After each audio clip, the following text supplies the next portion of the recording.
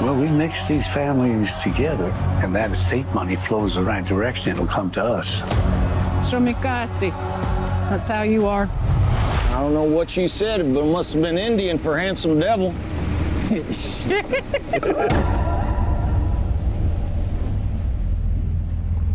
Why did you come here?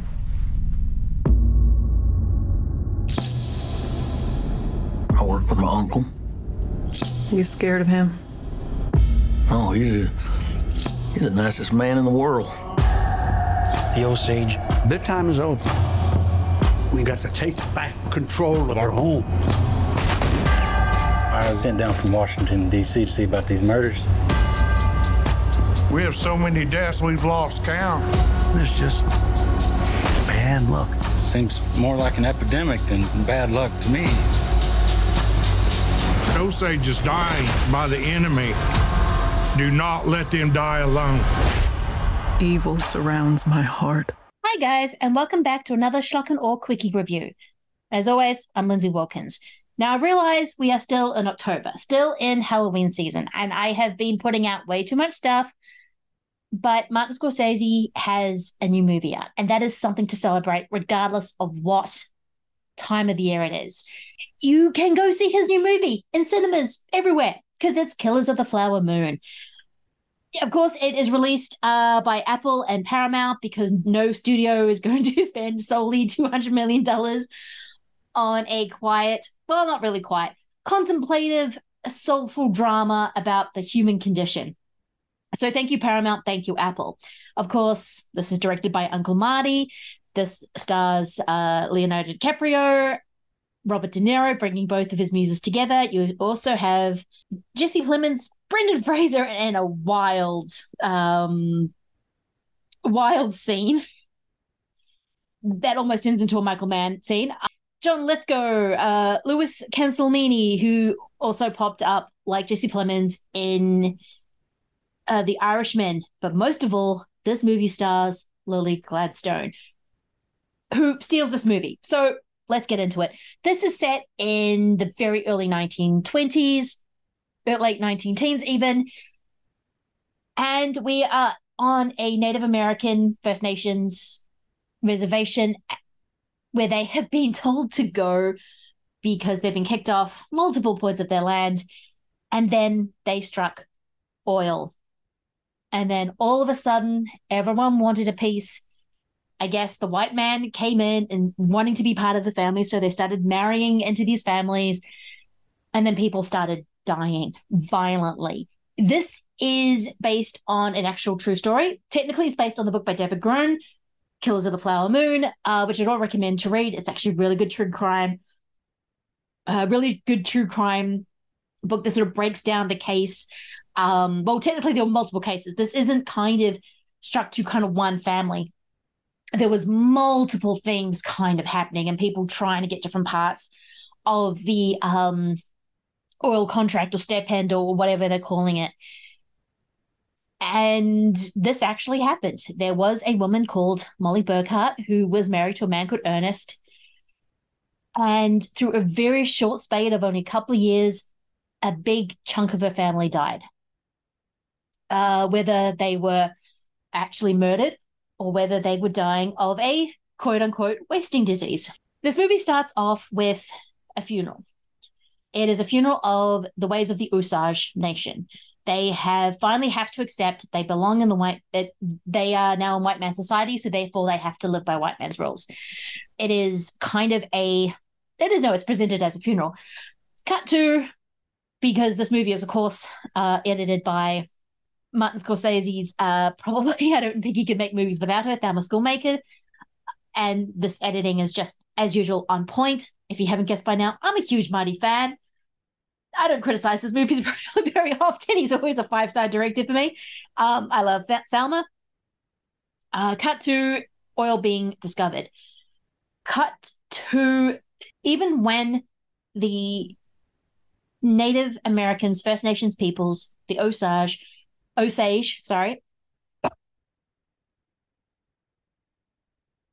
living by the white man rules, they can't because they are still not going to be considered white. And that is the crux of the movie.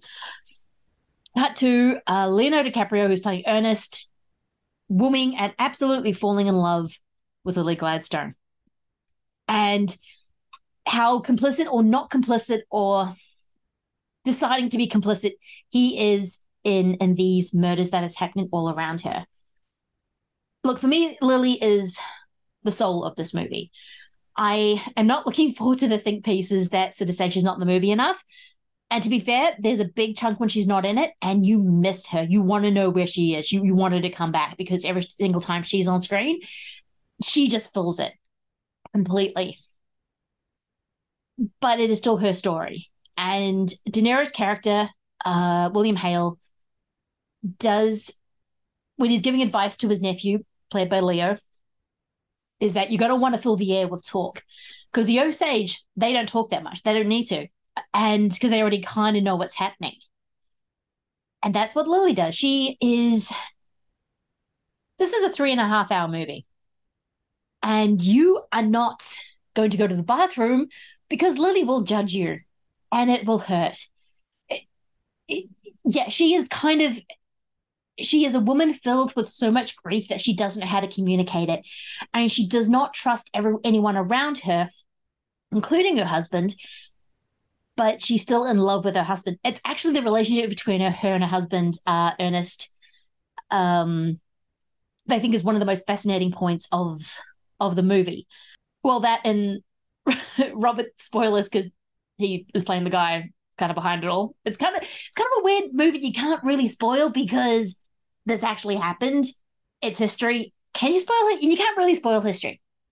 But every time there's a murder, he gets more and more outraged about it, or quote unquote outraged. And it became the funniest thing to me because he's the most evil, playing one of the most evil men just within the movie screen is just the worst. But it's their relationship between Ernest and Molly that is the most fascinating, because the movie's not letting him off the hook, Ernest. But the movie's reading the book, I never got quite the sense. I think the movie's leaning on this because it's more narratively interesting. He loves his wife. He loves the life that he has with her. He learned her language. He's a part of her community. He's a part of her life. He wants to protect her. And whether Ernest is too stupid, too naive, just doesn't want to see it, and Molly's not stupid, but she kind of knows she can't trust him, but at the same time, she loves him. It's a really interesting dynamic the two are playing, and I really, really like it. Have we seen Leo do performances kind of like this before? Yes.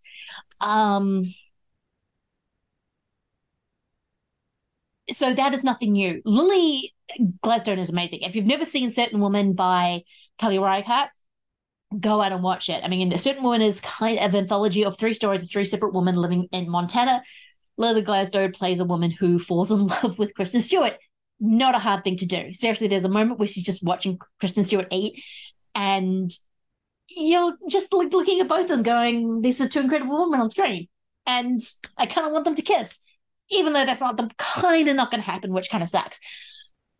But going back to this movie, just like every other, the reason why I love Scorsese as much, and he's kind of the one director where I will fall for the online bullshit. Oh, you shouldn't make long movies, even though these are the same people who applauded Oppenheimer and loved Endgame, which, by the course, really, you're going to ask a 76-year-old man who's now 80, does he like Marvel movies? And people just cannot let the fact that he doesn't like them.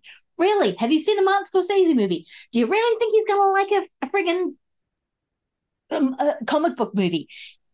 No, they're 2 completely different things. Stop asking Ridley Scott and stop asking any kind of older classical director. You're not going to get the answer you want because it's just not the stuff that they consume, that they uphold.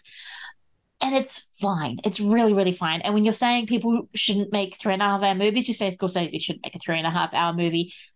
And I loved the length. I always feel the length when I'm watching a Scorsese movie.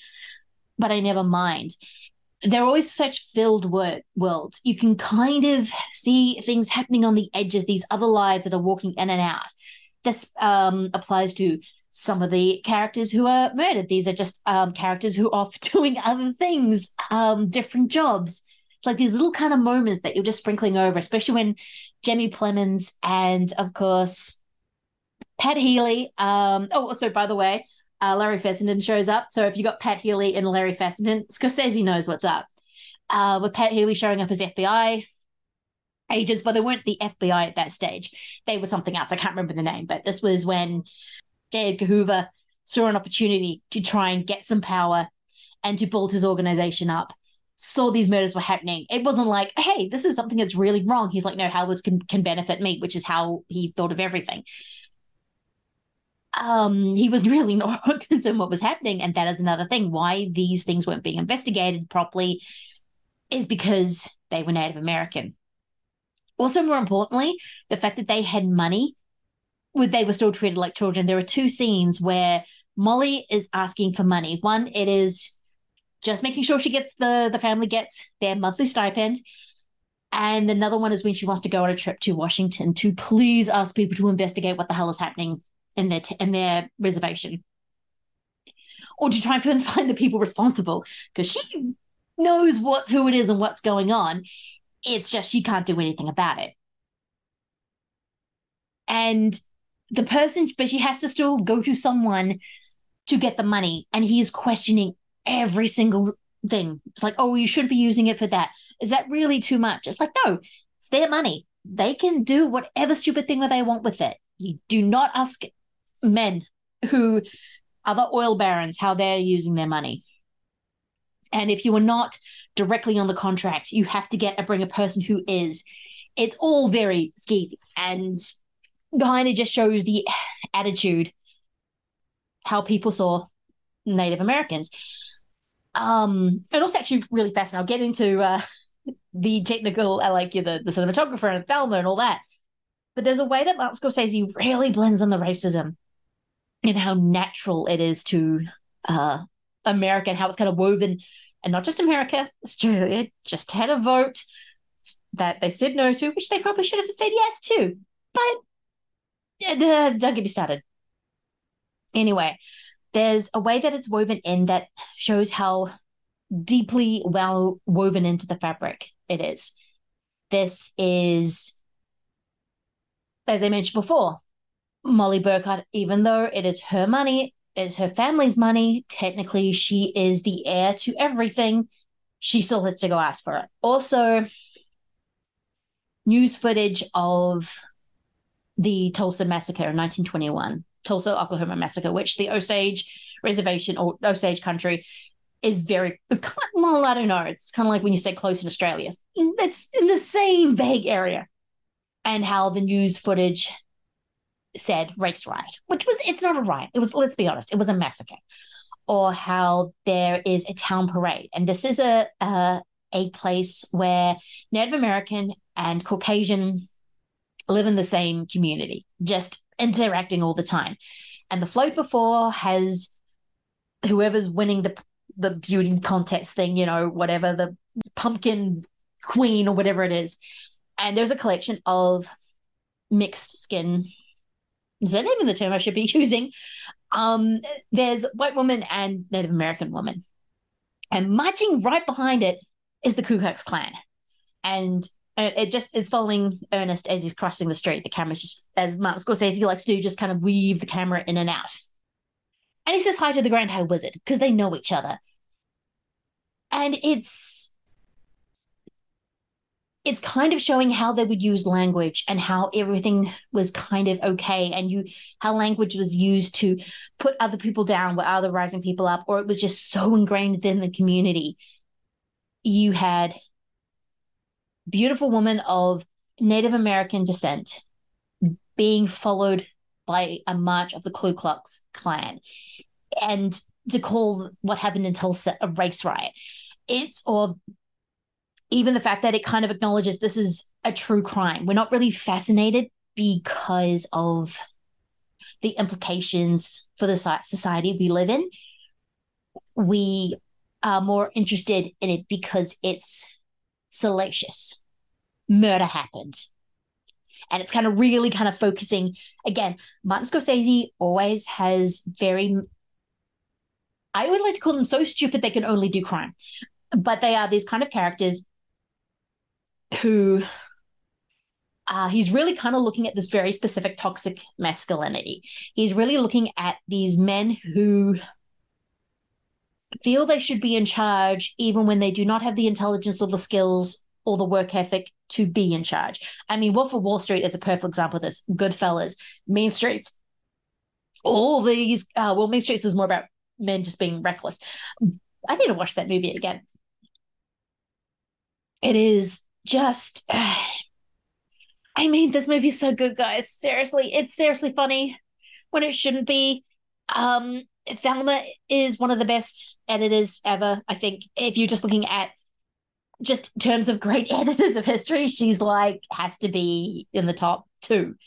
Maybe that and the woman who edited Lawrence of Arabia. Yes, Preston. I kind of like the editing in that movie. Cinematography is done by Rodrigo Prieto, who this movie looks very different from like a Robbie Richardson.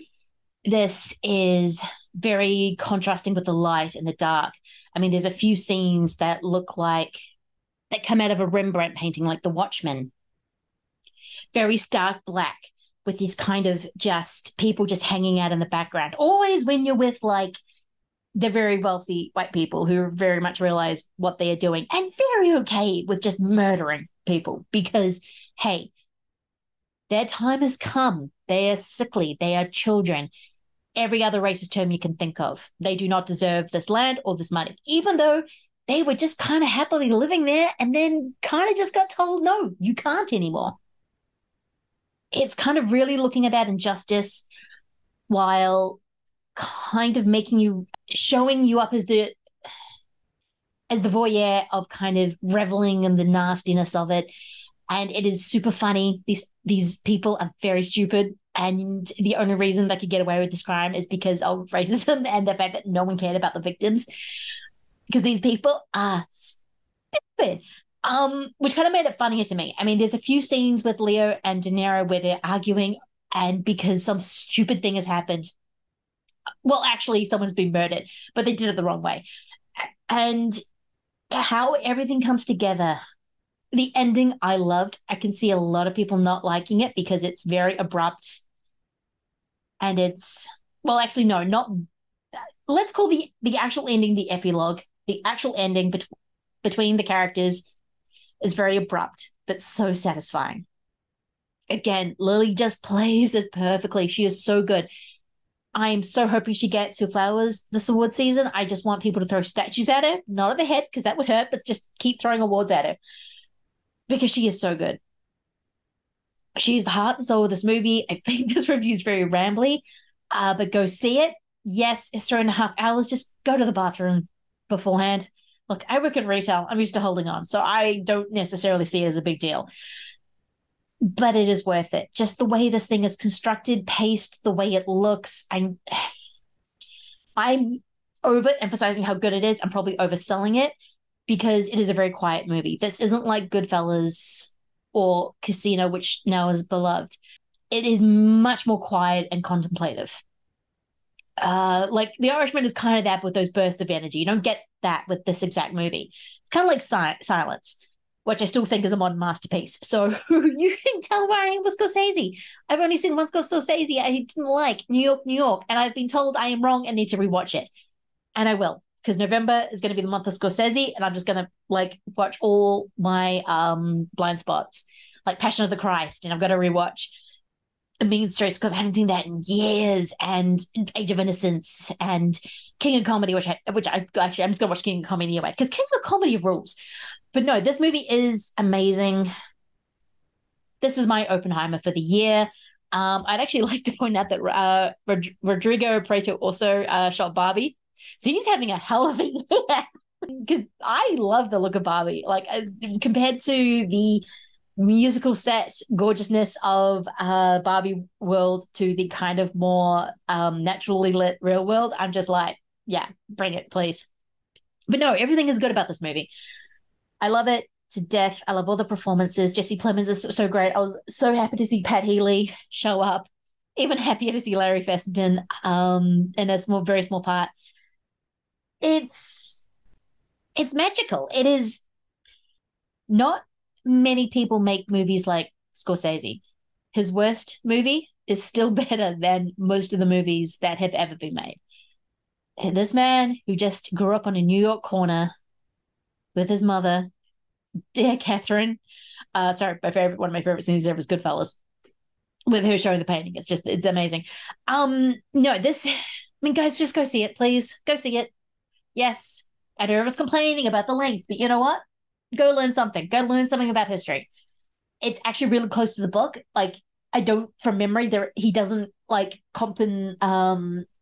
mix characters or anything like that. Everything, because there are so many actors in this movie. Yeah, go learn something about something that doesn't get talked about enough. Go see the movie, then go read the book, then go read more. It's really great, guys. Yeah, I should stop because I've been rambling for way too long. By the way, this movie's great.